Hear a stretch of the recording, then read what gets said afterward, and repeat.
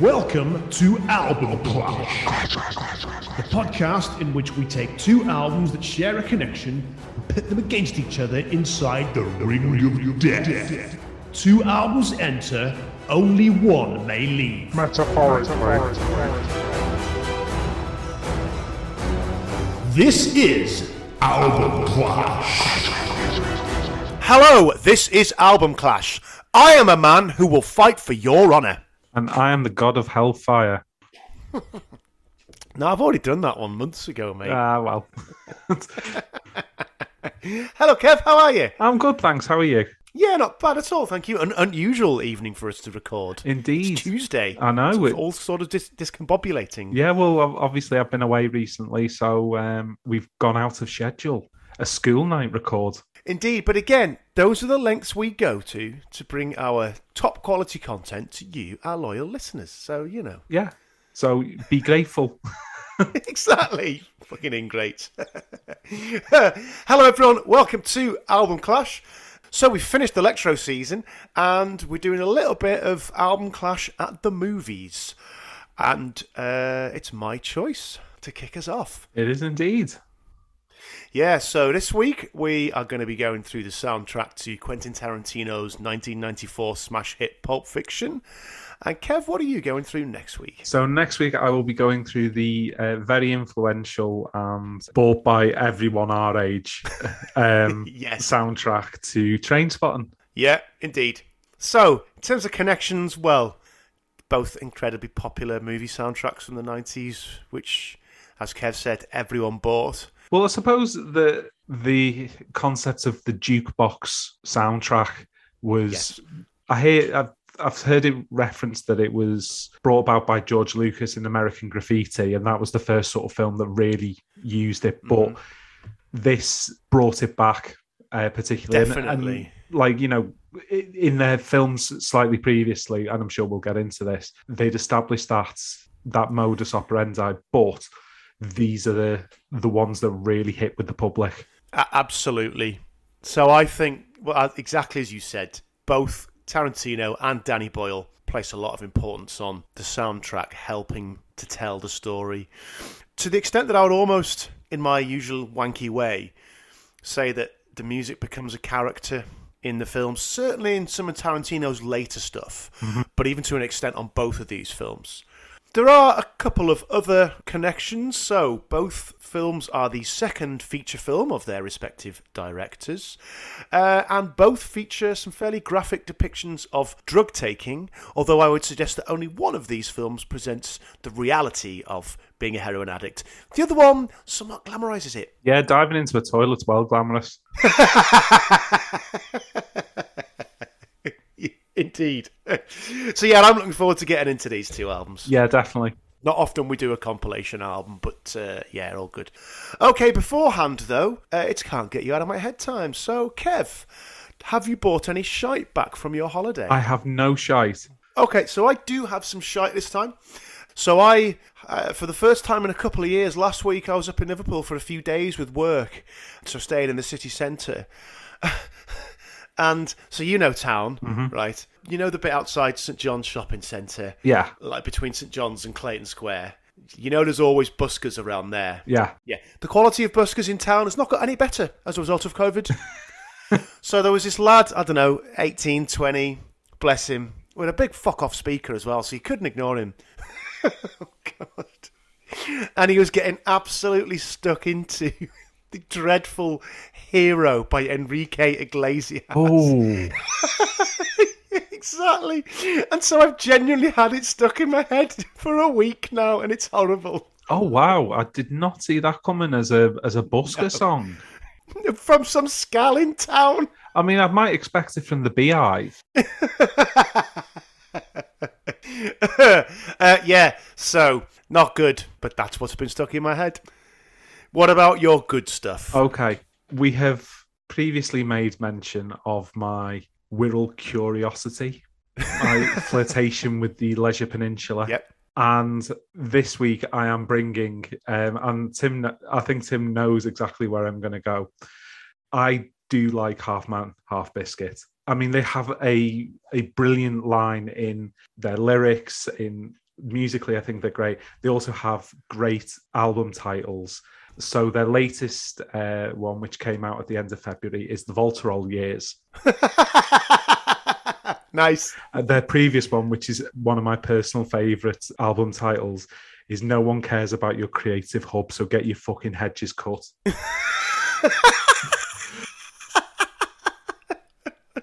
It's to the point, I suppose. Yeah. So, like, there's loads of stuff, and I could have picked something off the latest album, but I'll be honest, I've not listened to it enough to be able to say anything particularly has stood out for me so far. So I'll go with one of my favourite Half Man Half Biscuit songs, which is Surging Out of Convalescence, which is taken from the Actung Bono album, and it's a fucking belter. Great. Okay. Well, it's about time we had some Half Man Half Biscuit. You have gone very, very Wirral Curious. I really have. Clashes. It's after me and Sam went to New Brighton. It's clearly I've been infected with Wirral.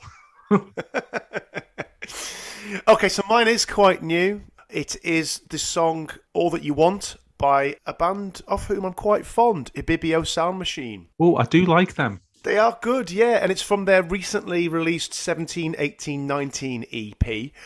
And as much of their stuff is, it's just a great piece of 80s influenced electronic Afro funk music. Which is never a bad thing. No, exactly. And as always, the vocalist Enno Williams, she sounds brilliant.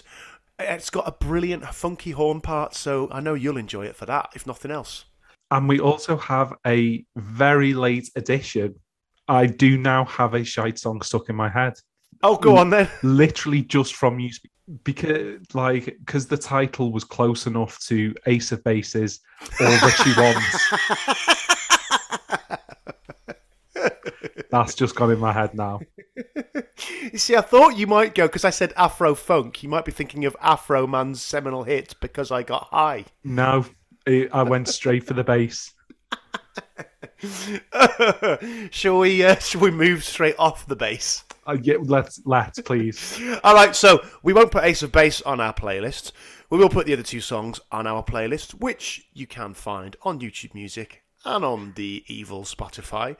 And as we've said before, the pinned tweet on our Twitter profile takes you to both of those playlists. Yeah, so check them out and enjoy. Indeed. All right then, it's time for some top trumps, Kev. Indeed, it is. So, you absolutely obliterated me last time. How confident are you feeling today? I'm not massively confident. Okay, I think this might be a close one, to be honest with you, but we'll see how we go. Okay. So, I'll open with sales. All right. Circa 2.5 million. I've twatted you. Over 7 million. There you go. Yeah, all right. Well, let's go straight from sales to charts. UK, number 1 for Pulp Fiction. This out. Not surprising that Trainspotting got to number 1, really. No. In the US, it got to number 21. Now, beat that. Number 45, although surprisingly high. Wow, yeah, absolutely. I did not expect it to be that high, but it ain't 21, so you lose. All right, 2-0, so maybe it's not going to be close after all. Okay, well, I'm going to throw one away here. Awards? None. So I have pulled one back. Oh, okay, go on. Won the 97 Brit Award for Best Soundtrack. Oh, fair enough. There you go. All right, so it's 2-1. Although, to be fair, I didn't realise that was a category in the Brits. No, do you know, it was probably only a category in 1997. More than likely. Because the BFI wanted to give Trainspotting an award. Yeah. Go on then. Okay. I think. Well, I'm going to lose this one, so I'll get it out the way. Certifications. Well, given the sales figures, I don't think you're going to do that well. Go on. So UK 3 times platinum. Ditto. Canada, New Zealand, and Europe platinum. So I've also got 3 times platinum in the US, Canada, and Europe. Damn. And I've got loads of other platinums and golds around the place, but it's basically gone 3 times platinum in all of the big territories around the world, so yeah. Yeah, I'm a bit screwed. Yeah. All right, 3-1, so the best you can do is a draw. All right, let's do the lists. Okay. Right. So, in 2007, Vanity Fair, in their list of the top 10 movie soundtracks, they put Pulp Fiction at number 4. Number 7. Ooh, okay. So I'm ahead so far. I've got one more list, and that's from 2013 in Entertainment Weekly. In their list of the top 100 movie soundtracks, Pulp Fiction was placed at number 28. Number 17. Ooh, okay. So we call it's that a a draw. draw? Yep, fine. Fair enough. Okay, so I can't win. You can't win. Can you salvage yourself a little bit of pride? Pull one back, late. Can I get the 96-minute consolation where I leg it into the net to pick the ball out, but the whistle goes immediately? Okay, so scores is obviously the last category. I could only get a couple, to be honest with you, for Pulp Fiction. All Music, the ever-reliable All Music, gave Pulp Fiction soundtrack 4.5 out of 5. Ditto. Okay, and the only other one I've got is Rolling Stone, which was a 4 out of 5. Well, we have a double draw because the only other one I could get was Q, which did 4 out of 5. All right, so that's a draw. So I think that means I've won 3-1. Yeah, that's right. And it was all on the sales and the charts and stuff, basically. Yeah. But it doesn't matter because I've won. That's good news. Righty ho. Anything else, or should I start taking us through the background to the Pulp Fiction? No, I think soundtrack? you should. I think you should start taking us through. Okay, I mean, there's not a great deal to talk about in terms of the background, but as ever, because it's me, I've got a load of quotes. Strap in. Yeah, exactly. Okay, so Pulp Fiction, as I said earlier, Quentin Tarantino's second film. The film itself was released on the 14th of October 94. The soundtrack album released on the 27th of September 94 on MCA Records. The songs on the soundtrack were selected by Tarantino himself and his music supervisor, Karen Rackman.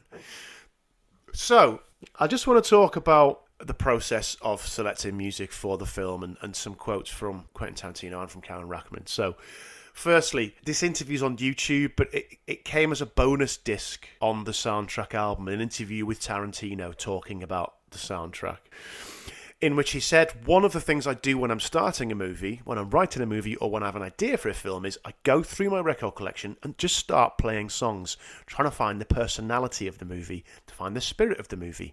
Then, boom, eventually I'll hit 1, 2, or 3 songs, or one in particular I'll think, this will make a great opening credits song.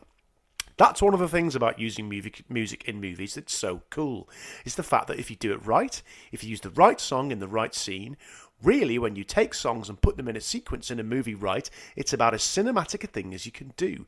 You're really doing what movies do better than any other art form. It works in this really visceral, emotional, cinematic way that's just really special. What I don't want to do, and what I've seen in loads of movies, is they just turn the soundtrack up to create a false energy, or in particular to create a sense of the period. Like, okay, it's the 60s, we'll play a load of 60s songs and that'll create the period. To me, that's cheap, it's annoying, and it's like listening to the radio and watching a movie at the same time. They don't really go together, so I try to avoid that. And then I've also got some quotes from Karen Rackman. She had an interview with Q Point. She actually started working with Quentin Tarantino on Reservoir Dogs. And on that she says, he had a music supervisor on that film who told him he couldn't have any 70 songs because they couldn't afford them. So they had to get 70 sound-alikes to make up 70 songs. So it sounded like 70 songs, but ones you didn't know. And he was devastated, and most devastated about Stuck in the Middle with You. He wrote that scene to that song. That's obviously the scene where Michael Madsen cuts off the guy's ear whilst listening to that song. I think they had $10,000 allocated for all the music in the film. And Quentin said, help me get stuck in the middle of with you. What can you do? And I was like, I'm going to get it. And it was a hell of a hard job. I'm going to reach out to Joe Egan and Jerry Rafferty from Steelers Whale, who at the time weren't speaking. Stacey Sher and I put a plan together and explained about how we were paying homage to Singing in the Rain, as used in A Clockwork Orange, and that it's a violent scene. Here we are, asking for a song for no money and to a violent film and for a filmmaker you've never heard of. So it was a tough job. But needless to say, I got the song and it took up the entire music budget. Quentin was like, thank you so much. What can I do for you now? And I was like, you can fire your music supervisor and hire me. And he did. And so she went on to work with him again on Pulp Fiction, and this is just the last thing I want to read. She says, especially in Pulp Fiction, Quentin was a horrible speller. He really wrote most of those key songs to that film in the script, but he would make up titles for them that didn't exist and spell things wrong. And I'm like, I can't find this song. Of course, it would be a lot easier today with the internet, all that kind of stuff, but it was a tough job. Quentin very much writes to music, and that's the key part of that quote I wanted to read, really. So, yeah, a lot of quotes there, but I thought they were quite important in terms of the way that the music was selected. Yeah, definitely. That being said, I have nothing more on background. No, I've got nothing to add. Okay, so Kevin, how did you discover the soundtrack to Pulp Fiction? I mean, is there anyone of our age who didn't own or have a copy of this soundtrack? It was huge. It was massive. It was everywhere. It was. Yeah. So as soon as I'd seen the film, at some point, I got hold of a copy of the soundtrack. So I saw the film for the first time in '95 at my mate's house on a VHS. But by that time, most of the songs on the soundtrack were really well known because of the success of the soundtrack and the success of the film. You know, the soundtrack, yeah, it was, like you said, we all had it. It was passed around the school for people to tape. And I had, so yeah, I did buy it on CD around that same time as well. But yes, like you, who hasn't heard this that was around when the film came out? Well, and, I think it's a really good choice of Clash that you've made here, because thank you. Both of these soundtracks brought some songs that had not exactly fallen into disrepute, but, when right up there in the zeitgeist, brought artists back to attention, brought songs to new audiences and younger people. And like, as we will talk about this week and next week, is that some of these artists, this was our first sort of experience of them through these films and through these soundtracks. Yes, absolutely. And that is definitely something we'll speak about next week, but also today. And it's quite interesting that Tarantino is obviously known, and Pulp Fiction in particular, for reviving John Travolta's career until he made Battlefield Earth.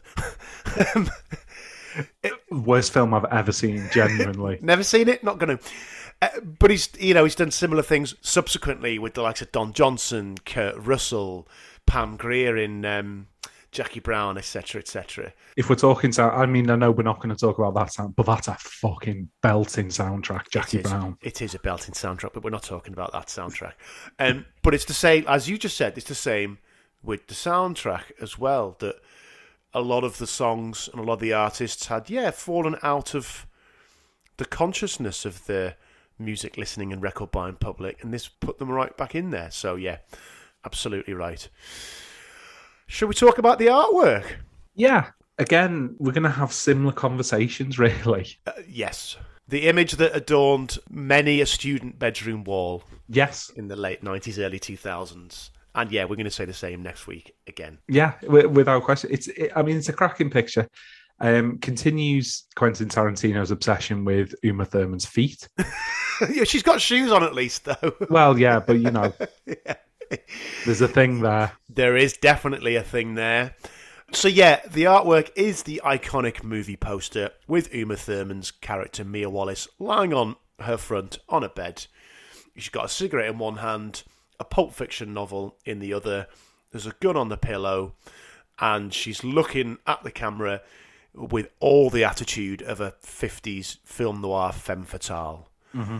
And it is a classic image, like you said. Yeah, it's a brilliant visualization of your classic Pulp Fiction novel. Like, it's even got like sort of the 10-cent thing in the top right hand corner, and like it's a little dog-eared. Like it's beautifully designed. It is beautifully designed. The photograph itself was taken by the photographer Ferouz Zahedi.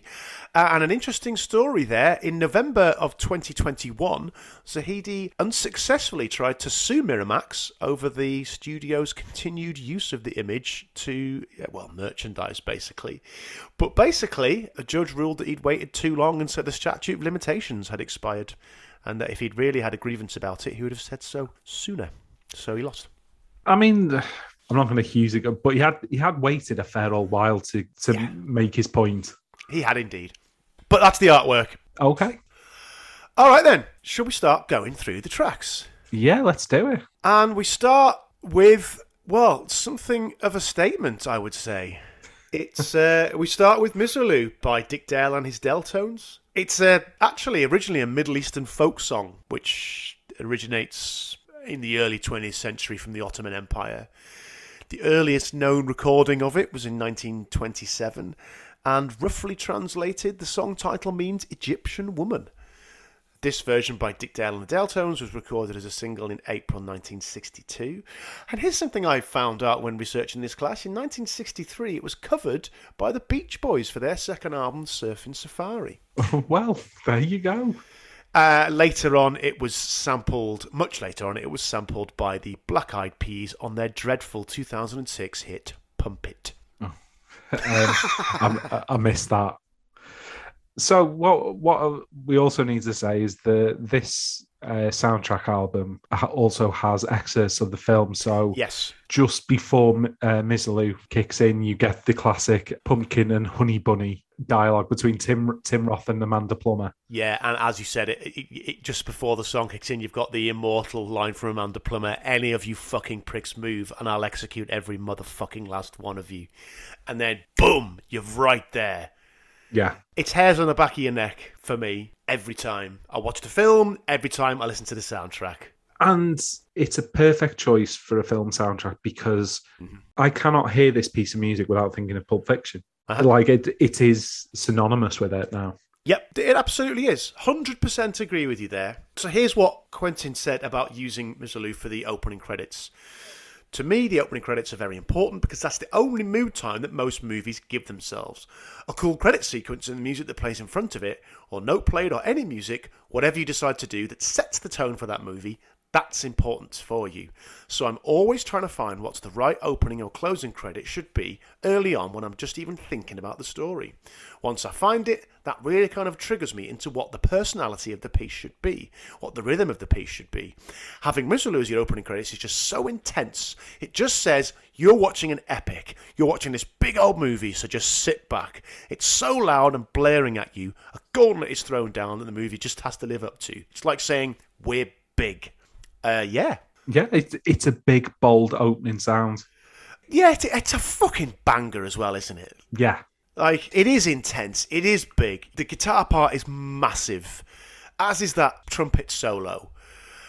And you've just got a huge, booming, simple rhythm, but it's just turned up to, not 11, it's turned up to 12. It just propels the whole thing along like a fucking rocket ship. Well, and I know, that, like, obviously there's a quote on the Wikipedia page related to it saying that, like, he chose surf music as the basis of the film score because it was like rock and roll and Ennio Morricone, and like with that kind of brass section, it does bring to mind like Good, the Bad, and the Ugly and the Spaghetti trilogy, really. Yeah, and we know from his later films that Tarantino, he is a big fan of Morricone, and why not? Because everyone and who should isn't be. Really? Exactly. Yeah, it's great. It's a great start, and like you said, you cannot hear this piece of music without thinking of Pulp Fiction, which I would also say about the next track as well. Indeed. So we have another sound excerpt from the film. It's the classic Royale with cheese. Yes. Conversation. And it's classic Quentin Tarantino dialogue. It is classic Quentin Tarantino dialogue. So, full disclosure, I haven't noted down and talked about all the excerpts from all that are in the soundtrack because don't worry, I have. Sound okay, but yeah. So the Royale with cheese stuff, it's great. So that then takes us into Jungle Boogie, which in the film itself comes in after the radio in the car is retuned right at the end of the opening credits. Mm-hmm. So Jungle Boogie, written and recorded by Kool and the Gang from their 1973 album Wild and Peaceful. It was released as a single in November of 73, and it reached number 4 in the US, and it sold over 1 million copies. So even first time round, it was a big hit. And I'm not surprised because it's a fucking banger. It is a rammer. Just very quickly, the sort of the deep growling scat part, the get up with the get down, that's performed by Kool and the Gang's roadie, Don Boyce. Wow. What a voice. Oh, it's great, isn't it? So Quentin said he picked this song because it was intense. It's a cool song. Cool is fucking right. It is funky with a capital funk. Well, it's filthy funk is what it is. Yes, filthy funk is absolutely right. Okay, right. Let's talk about the music, because that's generally what we try and do on Album Clash. The bass line's fantastic, as are the keys. But this is all about the horns, yeah? Oh, yeah. It's massive. It's a great driving song, actually. You cannot resist bobbing your head along with the rhythm if you're listening to this in the car. Well, as soon as it kicks in and you get the horns come in, you've got me. Just take me where you're going, because this is fucking great. Mm-hmm. So speaking of those horns, they have been sampled 162 times, including most famously by the Beastie Boys on Hey Ladies and by the Loonies on their classic 1996 hit I Got Five on It. Wow. Yeah, the song itself has been covered 6 times. The only one Kev, we're going into lots of covers on today's show. So yeah, just for the listeners, I've got my head in my hands in preparation. The only one I want to call out. Jungle Boogie was covered by Alvin and the Chipmunks featuring the Chipettes. I did not need that in my life. Your life has not been enriched with that knowledge. I feel like we should be one step closer to self-destruction. Well, the fact that exists. Well, we might be, actually. I'll put a phone call into Moscow. Yeah, Jungle Boogie's really, really good. Yeah, it really is. As is the third track. Not bad. It's Let's Stay Together by Al Green. Kev, what do you think? I mean, it's one of my favourite songs ever. It's like, Al Green's vocals are just sumptuous, silky. It's beautifully put together. It's pure soul. Like, just the balance of, again, like the different musical elements in there. It's a fucking belting song. I love this song. Yes, so do I. So, in the film, as you will know, it's plays underneath the film in the bar where Marcellus Wallace, played by Ving Rhames, is bribing Bruce Willis's Butch Coolidge to lose his upcoming fight. You know, in the fifth, your ass goes down. So, Quentin of this song said the Al Green song playing in the scene with Bruce Willis, the way it does, that's almost like a hypnotic score the way that plays, because the majority of the song plays as you're just staring at this long take of Bruce Willis listening to someone talking off screen. And I know what he means when he says hypnotic. Mm-hmm. It's got a constant beat, especially the sort of rolling congas, which are just gently underneath there, but they're there all the way through. And Al Green's voice is just so delicate and so soothing. Beguiling. Yeah, and you've got the gentle strings that offset it all. It's a beautiful, beautiful piece of music, this. Yeah, it absolutely is. Although Ving Rhames' character mentioning about someone's ass going down, well, we'll get to that. Indeed. So, the song was released on Al Green's fourth album of the same name in 1972. It was released as a single in November of 71. It got to number 1 in the US, but only number 7 in the UK. Again, British record buying public. Okay, covers. Oh, God. I mean, pretty much everyone has covered this, Kev. And I'm going to start off with some good ones before I move on to some others. Isaac Hayes. Okay. Al Jarreau. Okay. Roberta Flack. Okay. Craig David. Oh, God. Robin Thicke. Okay, just stop there because... No, because I've got to read the last one of Michael Bolton. I'm not surprised that Michael Bolton's had a go at it. I actually think that Thicke is worse than Bolton. Kev looks absolutely crestfallen. Not even crestfallen, disgusted. You look ill. You have taken the jam from me donut. I've ruined your day. You really have. Like, the fact that I know that a Robin Thicke version of one of the greatest songs exists, has just made my day much worse. You're not tempted to have a little listen? No. I'd rather nail my own balls. So would Robin Thicke, in all probability. As I said, it's a beautiful, beautiful piece of music, and I think its use is really subtle, but really effective. In the absolutely. Film. That's all I have to say about it, though. Yeah. Okay, we move on to Bustin' Surfboards, which is a 1962 surf rock instrumental recorded by the Tornadoes. Yeah, as you said, Tarantino explained the use of surf music throughout the film, saying, I always really dug surf music a lot, but the thing was I never understood what the hell it had to do with surfing. I kind of agree with him there.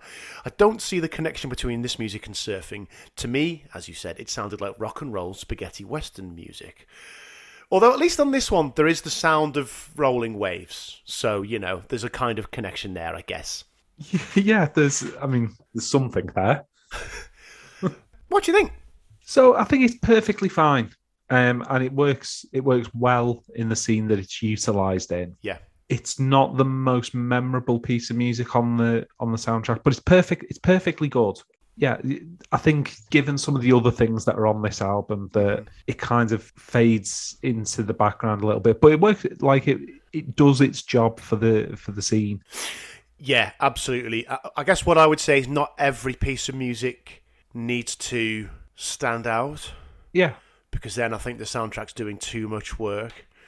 And so I think, like you said, it does its job in the scene. So the scene it's used in is John Travolta's in Eric Stoltz's house. He's about to buy some smack off him, but he's talking to Eric Stoltz's wife, Rosanna Arquette, who's talking about all of her piercings.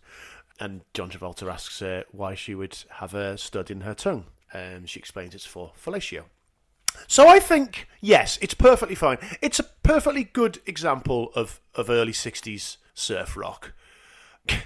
The one thing I have said is the whammy bar guitar part. It does kind of put me in mind of the theme to Third Rock from the Sun. There's nothing wrong with that. I like Third Rock from the Sun, but you know what I mean? And who'd have thought that Joseph Gordon-Levitt would go on to be like a really respected actor, and the dad from it, John Lithgow, ends up playing Churchill. What? When did John Lithgow play Churchill? In The Crown. Oh, I don't watch The Crown, so I didn't know that. Well, there you go. Yeah. Yeah, I it's fine. Busting Surfboards. Yeah. Okay, on to Lonesome Town. So, originally recorded by teenage heartthrob Ricky Nelson, his version reached number 7 on the Billboard chart in August 1958. The track was written by Baker Knight, who apparently, according to Rolling Stone, had originally intended for this to be a calypso number with pianos and a conga-driven rhythm, until someone suggested, exactly, don't really get that, until someone suggested it would work best as a guitar tune. And the same Rolling Stone article, it quotes Baker Knight talking about the inspiration for the song. He said, "It was Hollywood. I was sitting in the middle of this whole thing. I was broke. I didn't know what I was going to do. My manager was giving me a few bucks, keeping me going just to pay my rent." So before I heard the official soundtrack, I'd never come across this before. So my mum is a big fan of 50s rock and roll. Mm-hmm. Eddie Cochran, Ricky Nelson, etc., etc. The teen heartthrobs. So I was familiar with this before I'd heard the soundtrack. And I think it's a lovely country tinged ballad. Yep. And it's beautifully performed. It's got a lovely simplicity to it that works really well. And again, it works really well in the scene as well. It's perfectly utilised. Yeah, so it's plays underneath the scene in Jack Rabbit Slims where Mia Wallace orders a $5 shake. Mm-hmm. So I agree with you. It's a really nice ballad. What I've said is I would describe it almost as a counterpoint to something like the Everly Brothers' Dream, which is a similarly stripped back, slow ballad. But whereas that is speaking about, dreaming of being with one's lover, this one's all about loneliness and about heartbreak. And I think, given that, how old was Ricky Nelson? 19, 18 when he sung this? There's a real poignance to his vocal performance on this, I think. It's nothing over the top, but it's really effective. Mm-hmm. I perfectly agree with that. I can't say that I'm the biggest fan of 50s rock and roll, but when done well, it's really good. And I think this is done well. It is. It's lovely. Yeah. Okay, covers of this, a few strange ones. Paul McCartney. A version by Bob Dylan and Tom Petty. I get that. And, it's been covered by Jason Donovan. The surprising thing is not that he covered it, because he very much was in the teen heartthrob mould. The surprising thing is when he covered it. Apparently, Jason Donovan released an album as recently as 2008. Wow. And this was covered on that album. Well, there you go. Indeed. Shall we move on? Yeah, I might have a few things to say about this next song. Yeah, so the next song is Son of a Preacher Man by Dusty Springfield. Written by John Hurley and Ronnie Wilkins, Dusty recorded it for the 1968 album Dusty in Memphis. Apparently, the producer of the song, Jerry Wexler, had originally offered it to Aretha Franklin, and Aretha turned it down. Then she heard Dusty's version and thought, shit. Yeah. But she then recorded her own version anyway, which is a great version. It is a great version, but it ain't this. No, this is, Dusty in Memphis is a brilliant album, and certainly one that we may well do in the future. Yeah. The vocal performance is stunning, absolutely stunning. It is. Sultry is how I would describe the vocal performance. And everything in the musical composition is designed to accentuate that sultriness of the vocal performance. It starts off so gently with just a little guitar lick and that bass line that's wandering all over the place. And then it builds and builds through the verse into the chorus, which becomes epic with the horns. Then you get to the bridge, which has got that big bombast to it, and then you come back for the final chorus, and it's fucking huge. Funky yet soulful. Epic yet sensual. It's wow. It grows from, as you say, such simplicity and such a lo-fi opening to that ending. It's a brilliant piece of work, and the musicianship throughout is utterly beguiling. Yeah. No, beguiling is absolutely right. So obviously, the scene that this features in. It's when Vincent Vega, played by John Travolta, turns up at Mia Wallace, played by Uma Thurman's house, whilst he's taking her out on not a date, whilst Marcellus is out of town. He waits while she gets ready. Tarantino said, again in that 1994 interview, "I've had that scene in my head for 6 or 7 years, and it was always scored to Son of a Preacher Man." And what I would say is, it is the perfect introduction to Uma Thurman's character. Again, I cannot hear this song without thinking of Pulp Fiction, without thinking of that scene. Yeah, her character is such a mysterious, beguiling character. So for her theme music, if you like, to be this, it's perfect. It just works so well. It does. And it also highlights that sexual tension between them, which is there right from the off, even before they've met, because at this time she's just speaking to him over an intercom. Yeah. But obviously is there throughout the rest of their scenes together. It's great. It's great. It's one of my, again, and you can see how this soundtrack certainly has had an influence on my personal music taste, because Son of a Preacher Man is another personal favourite off an album that I really love. Absolutely. So, just quickly before we move on, other notable cover versions of Son of a Preacher Man. Obviously, I mentioned the Aretha one. It's also been covered by Nancy Sinatra, of course. Tina Turner. Yeah. Mavis Staples. Lovely stuff. And Hank Marvin. Couldn't help yourself, could you? Hank Marvin! Son of a Preacher Man. Oh, I'm sorry. And obviously it was sampled quite famously by Cypress Hill on the track Hit From The Bong, which is a belter. Indeed.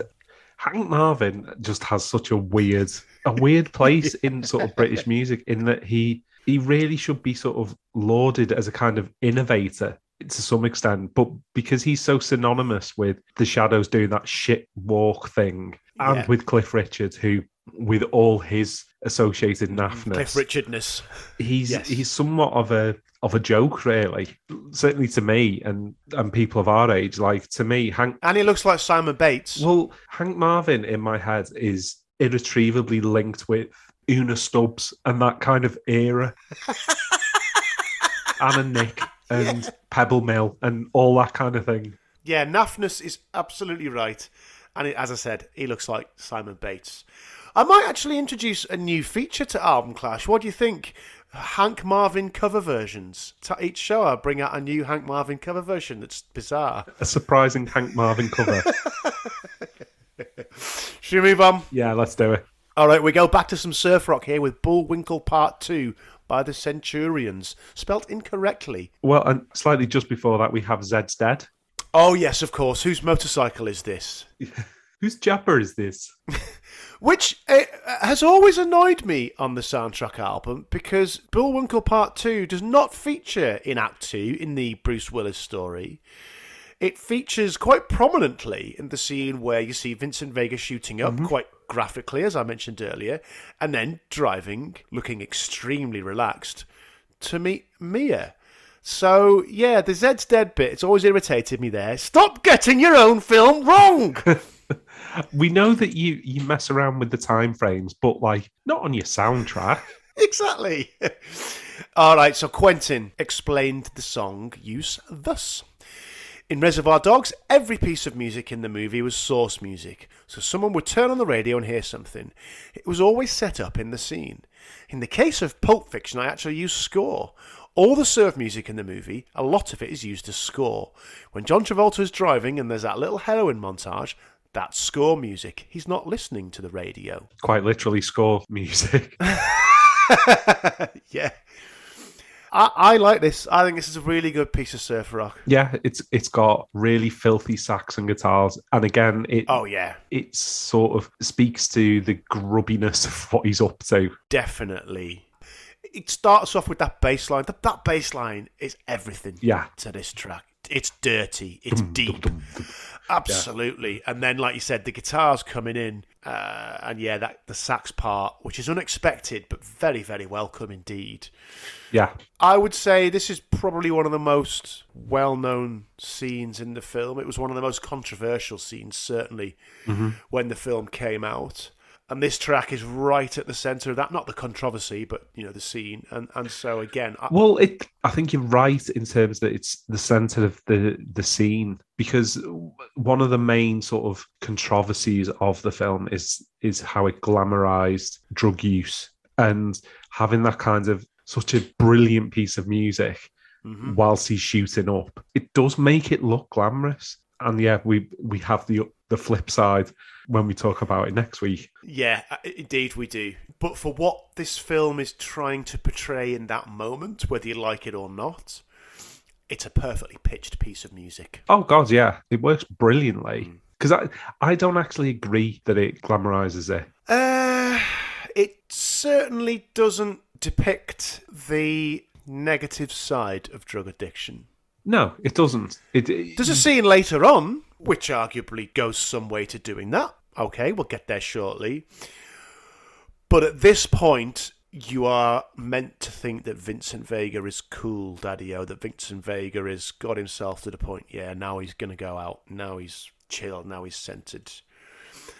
The way he's shot in that scene, driving, it's not doing anything to disabuse people of that notion that it's glamorizing it. Do you know what I mean? Yeah, I suppose the people who are going to accuse it of glamorizing it are the kinds of people... Mary Whitehouses. Well, I was going to say, like, the people who just want the just say no kind of approach to it. And what's Zammo got to do with it?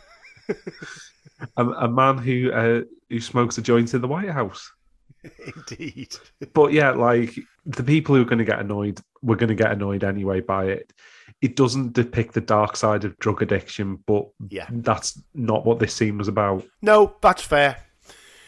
But anyway, speaking of controversy, shall we move on to our next track? I think we should. Okay, so the next track is You Never Can Tell, and it's not controversial because of its use in the film, but more controversy surrounding its writer and performer. So, You Never Can Tell, written and recorded by Chuck Berry, released in August 1964, it reached number 14 in the US. Okay, I am going to read a quote from the Rolling Stone. Not quoting someone, but just literally, this is what was written in the Rolling Stone article around the Pulp Fiction soundtrack and about this song in particular. In that article, it said that Chuck Berry wrote this song, and I quote, while doing time in Springfield, Missouri's Federal Medical Center prison for allegedly bringing a 14-year-old across state lines to have sex with her.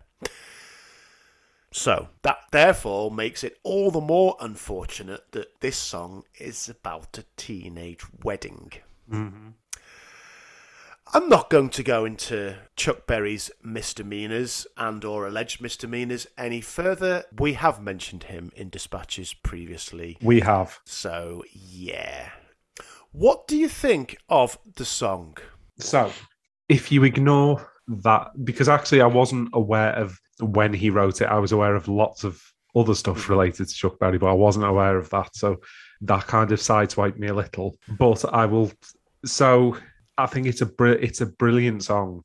And like one of my notes here is this song has led to many fellas of our age and above doing their best Vincent Vega impression to this song.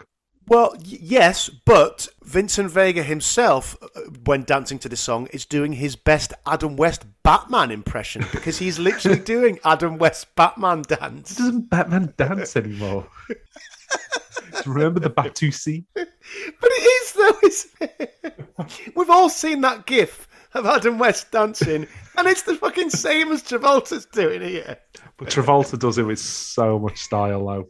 He does indeed. He does indeed. The most famous scene from the film?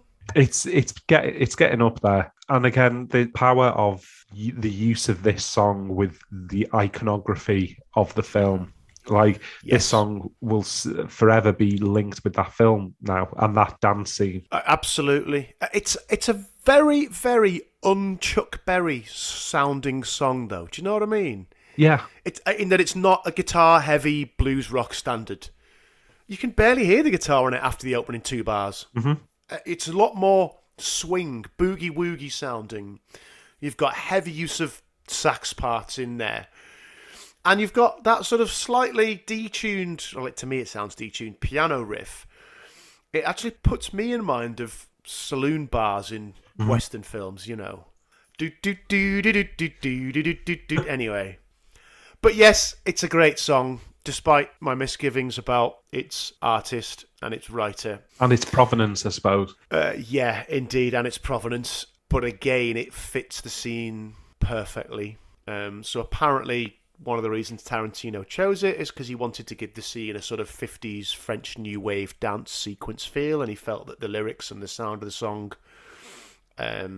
helped provide that, which I can see where he's coming from. He wanted an opportunity to have Travolta dance.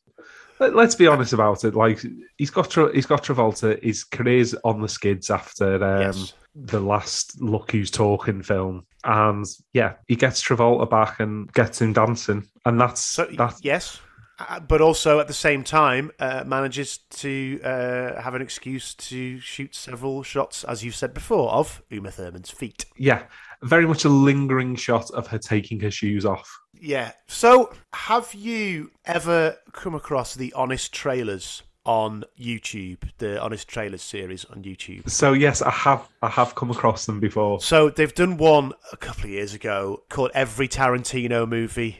And there's a whole thing about feet in there, and man likes feet.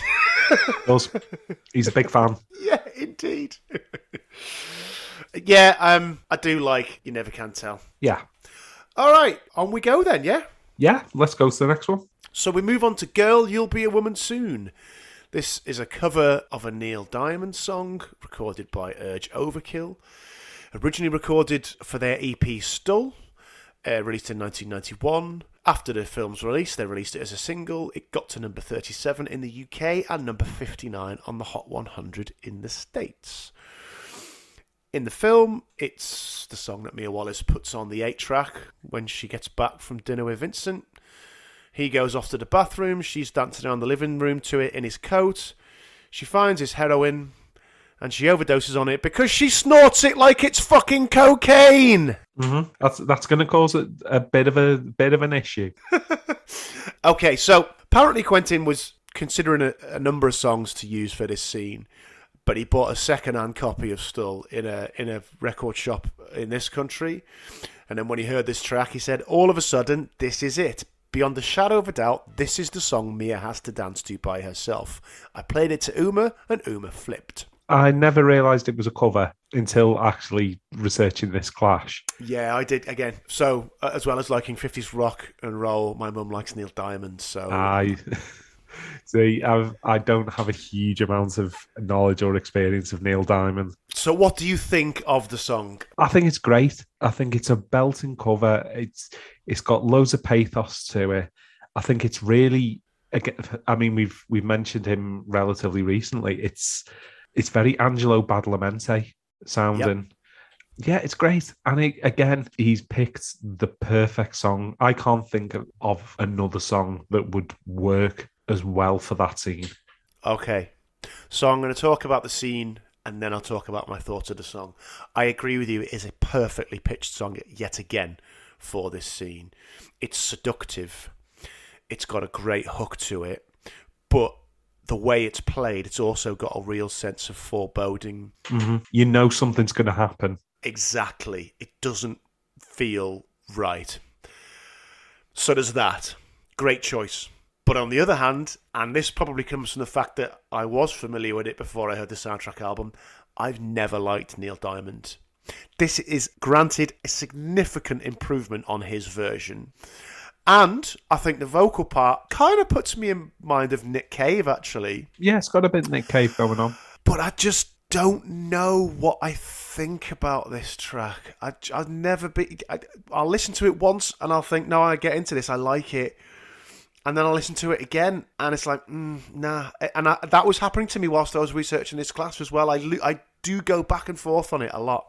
So I think the bit that it's the ramp up to the song, similar to what we were talking about with Son of a Preacher Man, is that it starts so slow and simple and stripped back, and then you add the various elements to it, and then obviously you got the bridge where it really kicks off, and that, like, I think it's a great piece of music. Okay, fair enough. I respect your opinion and don't disagree, but I also don't entirely agree. So there you go. Mm-hmm. Yeah, fair enough. All right then. Next track is "If Love Is a Red Dress." Written and recorded by Maria McKee, who you may recall 6 years prior to this had recorded the track Show Me Heaven. Indeed. For the Tom Cruise vehicle Days of Thunder, or Top Gun with Cars, as it's more commonly known. Top Car. I think it was called The Bus That Couldn't Slow Down. So it's the only original song in the film soundtrack. And I think its use is much more subtle in the film than any of the other tracks on the soundtrack. Mm-hmm. Yeah. So it's just playing quietly on the radio when Bruce Willis and Ving Rhames bust into the pawn shop and start scrapping on the floor. You know, looks like a spider caught himself a couple of flies. And for me, when I first heard this, I was completely caught off guard. I think it's stunning, this. I love it. It's really, really simple, but it just stops me dead in my tracks every time I hear it. So, I think you know from the way I opened my sentence. Well, what I'll say is that I think that her vocal performance is amazing. I can't, it would be churlish to say otherwise. That she sings it really well. I don't like the song though. Does nothing for me. I think she performs it excellently and she's got a cracking voice, but doesn't work for me. Oh, okay. I like the simplicity of it. It's completely stripped back. It's a quiet guitar and her vocal. It's got a really dirty country vibe to it, this. I can picture this being sung in a dive bar. There's a real world weariness to Maria McKee's vocal on it. It's like she's wearing the scars of all her broken relationships so the whole world can see. I have to say, I'm glad he chose to use this, otherwise I'd never have heard this song. I really like it, and I always have. Fair enough. I don't agree with you. It doesn't float my boat, but, other opinions are available. Fine. You don't feel as strongly about it as you do a huge, ever-growing, pulsating brain ruling from the centre of the ultra world. So just quickly on this, what did Quentin Tarantino say when he described his choice of the song? When you hit it right, the effect is you can never really hear a song again without thinking about that image from the movie. Now, whilst I agree with him in general on that point, and we've talked about that already on a few songs, I don't actually think that's necessarily the case here, because it's almost like a blink and you'll miss it inclusion of this song on the soundtrack. Whilst I really like it, and I'm glad it's on here, to me this one is not synonymous with the film in the way that earlier tracks are. Well, its use in the film is, as you said, it's background music. It's not front and center. Mm-hmm. No, exactly. Unlike the next track, which very much is front and center. Bring out the gimp. Yeah, so more surf rock. Comanche. This is the song playing when Marcellus Wallace is being raped by Zed until Bruce Willis comes to his rescue with a samurai sword. Yeah. So, do you know what Quentin Tarantino originally considered using in this scene? I don't, but I think I'm going to be amused. Hey, not so much with the choice of song, but what he says about it. So, he was originally looking to use My Sharona by the Knack, banger, and he explained this. My Sharona has a really good sodomy beat to it, if you think about it. What? I mean, at no point have I heard songs and gone, yeah, well, that's very much like sodomizing. Exactly. And it just seems so funny to me. And so we tried to get it. Apparently part of the band was for it, but one of the band members had become a born-again Christian, and he just wasn't for it, not interested. Ultimately, I'm glad, because it would have been too cutely comic. Comanche still works the same. It's still kind of funny, but it doesn't break the scene. Well, I don't think My Sharona would have worked at all. Not because it would have been too cutely comic, but it's not a scene to me that lends itself to a pounding rock song. No, I think the choice is perfect because that absolutely filthy sax. It is filthy, isn't it? Absolutely engenders the discomfort that you should be feeling at that time. Absolutely. It's another one that, in a different way, but it builds from the start. Yeah. And the way that in the scene, you've got Bruce Willis. First of all, he's seeing the different weapons that he can use. You know, he's got he's got a hammer, then a baseball bat, then a chainsaw, then the fucking samurai sword. And then again, when he's creeping in to, use the samurai sword, it builds suspense. Yeah. Which is exactly what the scene needs. And like you said, the sax part is filthy. It's frenzied. The whole thing to me has got a sense of what goes on in the shadows to it. It's really, really effective, this. Yeah, and again, it's a piece of music that, unfortunately, as soon as you hear that opening... You're thinking about Ving Rhames getting bummed. Yeah, it takes you down to Zed's cellar. Yeah, you're not having a good time. Indeed, you're not having a good time. But anyway, there you go. Yeah, I don't think My Sharona would have worked at all there. No, I think we are fortunate that one of the knackered the opportunity. Do you know what film came to use My Sharona? I have heard My Sharona in a film, and I can't think It's the Jon Favreau directed Winona Ryder vehicle, Reality Bites. Well, there you go. That wasn't what I was thinking of. Okay, Flowers on the Wall is the next one, written and performed by the Statler Brothers, released in January 1966. Got to number 4 on the Billboard Hot 100, and it got to number 1 in Canada, winning 2 Grammy Awards as well. Wow. Yeah, indeed. So, this is the song Bruce Willis is listening to and singing along. Well, they're always underestimating him. when he sees Marcellus crossing the road and he runs him over, you know. So, Quentin, again. The Statler Brothers is one of the major uses of a song that wasn't my idea. That was music supervisor Karen Rackman's idea. Karen just kept giving me different tapes, and for every 5 new songs, she'd put an old song on there. And there was once I was like, yeah, the Statler Brothers, I can see that. I can really see Bruce singing that song. And I told it to Bruce, and he said, oh my God, I love it. So, there you go. Right, I understand it's supposed to be whimsical. It's supposed to be light-hearted. It's supposed to make you think that Butch is in the clear. So you get the juxtaposition and the shock when you see Ving Rhames' character, when you see Marcellus Wallace crossing the road. And it does all that, and it does it really, really well. But that doesn't mean I have to like the song. It's a novelty country and western song. Fine. I'm not a huge fan, I have to say. I don't dislike it. Okay. It's got a lovely bit of banjo. Yeah, okay. Not as good as The Grid. What we'll say is that, obviously, as we always say, we listen to these albums a few times. This is one of the songs that have been stuck in my head. Oh, definitely. It gets stuck in your head. It's properly catchy. Fucking Enrique Iglesias gets stuck in your head, mate. Don't mean it's any good. Now, this is better than that, in fairness. Yeah, it's catchy. So's COVID. Didn't mean I want it in my life. It's fine. I'm not going to say I hate it. But, you know, if I was into skipping, which I'm not, this would be a skipper. I can't say it's a thing that I'd have on heavy rotation, but I don't dislike it. Okay, fine. So, shall we go on to, well, the final track on the final musical track on the soundtrack album? Well, we have a lovely chat, which is Personality Goes a Long Way, which is talking about eating pork. Pigs. Yeah, which is brilliant. It is brilliant. Yeah, it is. Again, it's Tarantino dialogue. He does dialogue very, very well. Yeah, and then we finish with, well, the end credits tune. Yeah, the end credits tune, and it's a belter. Yeah, Surf Rider. So it's another surf rock instrumental. This one's performed by the Lively Ones. I think it's a really nice counterpoint to Misirlou.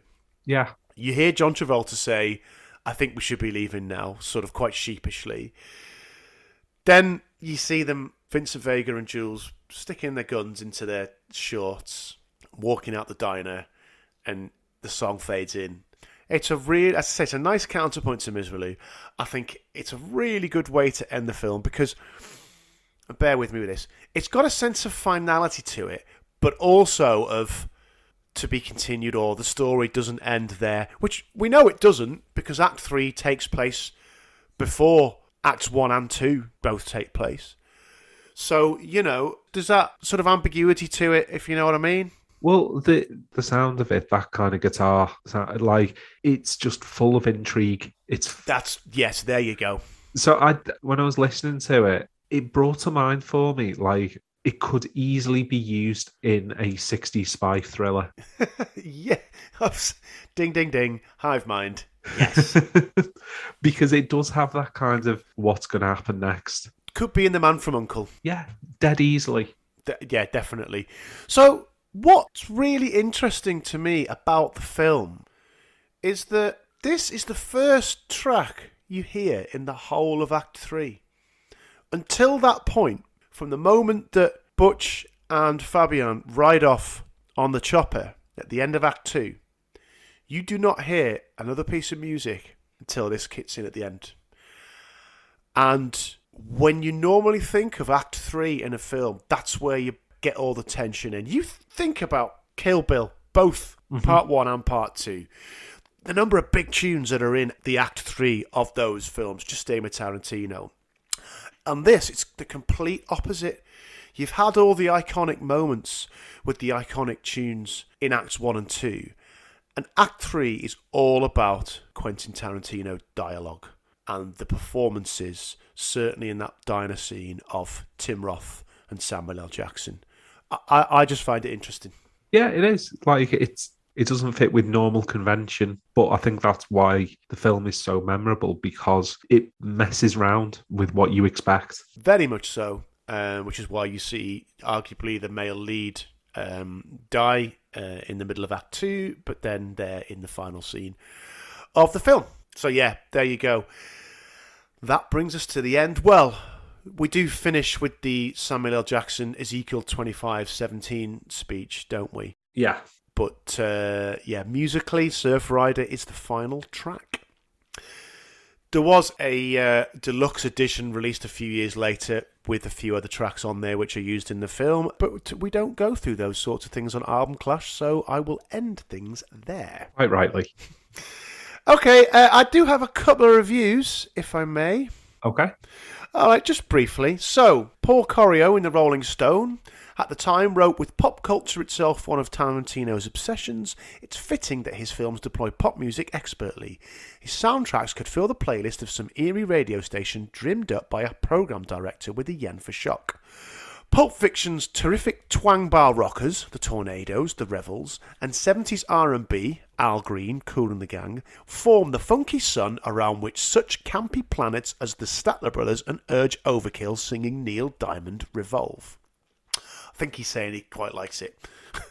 And finally, our old friend Stephen Thomas Erlewine wrote in AllMusic, the soundtrack to Quentin Tarantino's darkly funny crime classic Pulp Fiction manages to recreate the film's wildly careening sense of style, violence and humour by concentrating on the serve music that comprises the bulk of the movie's incidental music and adding a few sexy oldies integral to the film's story.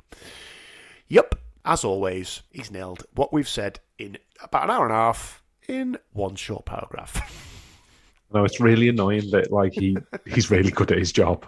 Yeah, that's good. It's a good job we don't get paid for this, mate. Yeah. Okay, Nobby time. Okay. So, Nobby hasn't reviewed this album, but we've had a few too many Nobby-free weeks of late, and I don't want to be that kind to you. So here's what Robert Christgau said about Al Green's Let's Stay Together. Maybe it's just that I'm so tired of the title single, but this is disappointing. Al Green Gets Next to You shows some real emotional range. Like Marvin Gaye, Green comes on both passive and active. The popularity of his romantic disappointment, however, has induced him to narrow his persona. The most impressive cut on this LP is How Can You Mend a Broken Heart? Green's version is far superior to the Bee Gees' original, but the original is pure glop. The album doesn't include one piece of real funk. Green is still the most intelligent male soul singer to emerge in years, and in the context of 3 or 4 more albums, this one may sound fine. Right now, it's too much of a good thing. What the fuck does that last line mean? It's too much of a good thing. He spent a fucking paragraph slagging it, and it says, it's good action. Fuck off. He's a prick. He is a prick. He's back next week as well. Great. Should we do a little bit of legacy? I mean, there's not a great deal to talk about in terms of legacy. Well, I suppose, as we kind of talked about the legacy of it, not only did it revive some actors' careers, it revived and brought many of these artists to a new audience and established the template which lots of people have sort of copied, not nearly as well, of using a pop soundtrack for your film. And arguably after Guy Ritchie. Well, arguably particularly after sort of if you ignore Danny Boyle and Edgar Wright, it's your man James Gunn. Yeah. With Guardians of the Galaxy reinvigorated the concept. Yeah, that's fair. That's fair, but you're right, there was a lot of pastiches of this kind of thing in the late 90s. Like you said, stick a few retro sounding pop songs on the soundtrack, and you've got a film. You know, who cares about plot and character development? And I said Guy Ritchie. He did some okay films, but he's done some fucking shit ones as well. He's not Bay. He's not Bay, no. But yeah, I think you are absolutely right in that this album basically made soundtrack albums cool again. And Tarantino's obsession with picking the right music for the film has been copied by a lot of film directors. And obviously the film itself was huge. You know, scenes from the film and accompanying songs were being parodied in Leslie Nielsen films and Simpsons episodes and all over the show, you know. But yeah, that's pretty much all I have to say about Legacy. Yeah, I've got nothing to add. Okay, nice and quick this week. So Kev, tell me your best song, tell me your worst song from the Pulp Fiction soundtrack. So my worst song Love Is a Red Dress. Yeah, I've already given the reasons for it. It didn't really work for me. Christ, this is a tough one. This is like choosing which one of your kids you like the most. Okay, I'll come down Son of a Preacher Man because how well it's incorporated in that scene, even though Let's Stay Together is brilliantly utilised. I think Son of a Preacher Man is more iconic in its usage. It's really close. Okay, so I agree on Son of a Preacher Man. To me, it's not close. It's by a fucking country mile. It's the best song on this album. That's not to denigrate any of the other songs we've gone through, but this is one of the sexiest songs ever put to record.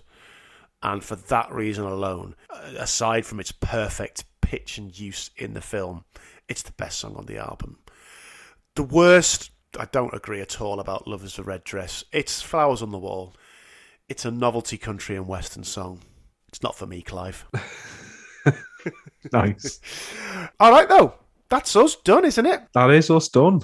So, Kev, please tell people how they might keep in touch with the show before we finish for this week. Okay, so since our last record, it's been a thoroughly depressing time for the world and particularly the internet. So finding something to talk about for the Twitter bit was quite tricky. Fortunately, I came across Fozzie Bear's Twitter account. Waka waka. So I have a Fozzie Bear joke for you. Go on. Did you know that most orcas are named William? It's true. After all, where there's a will, there's a whale. Waka waka.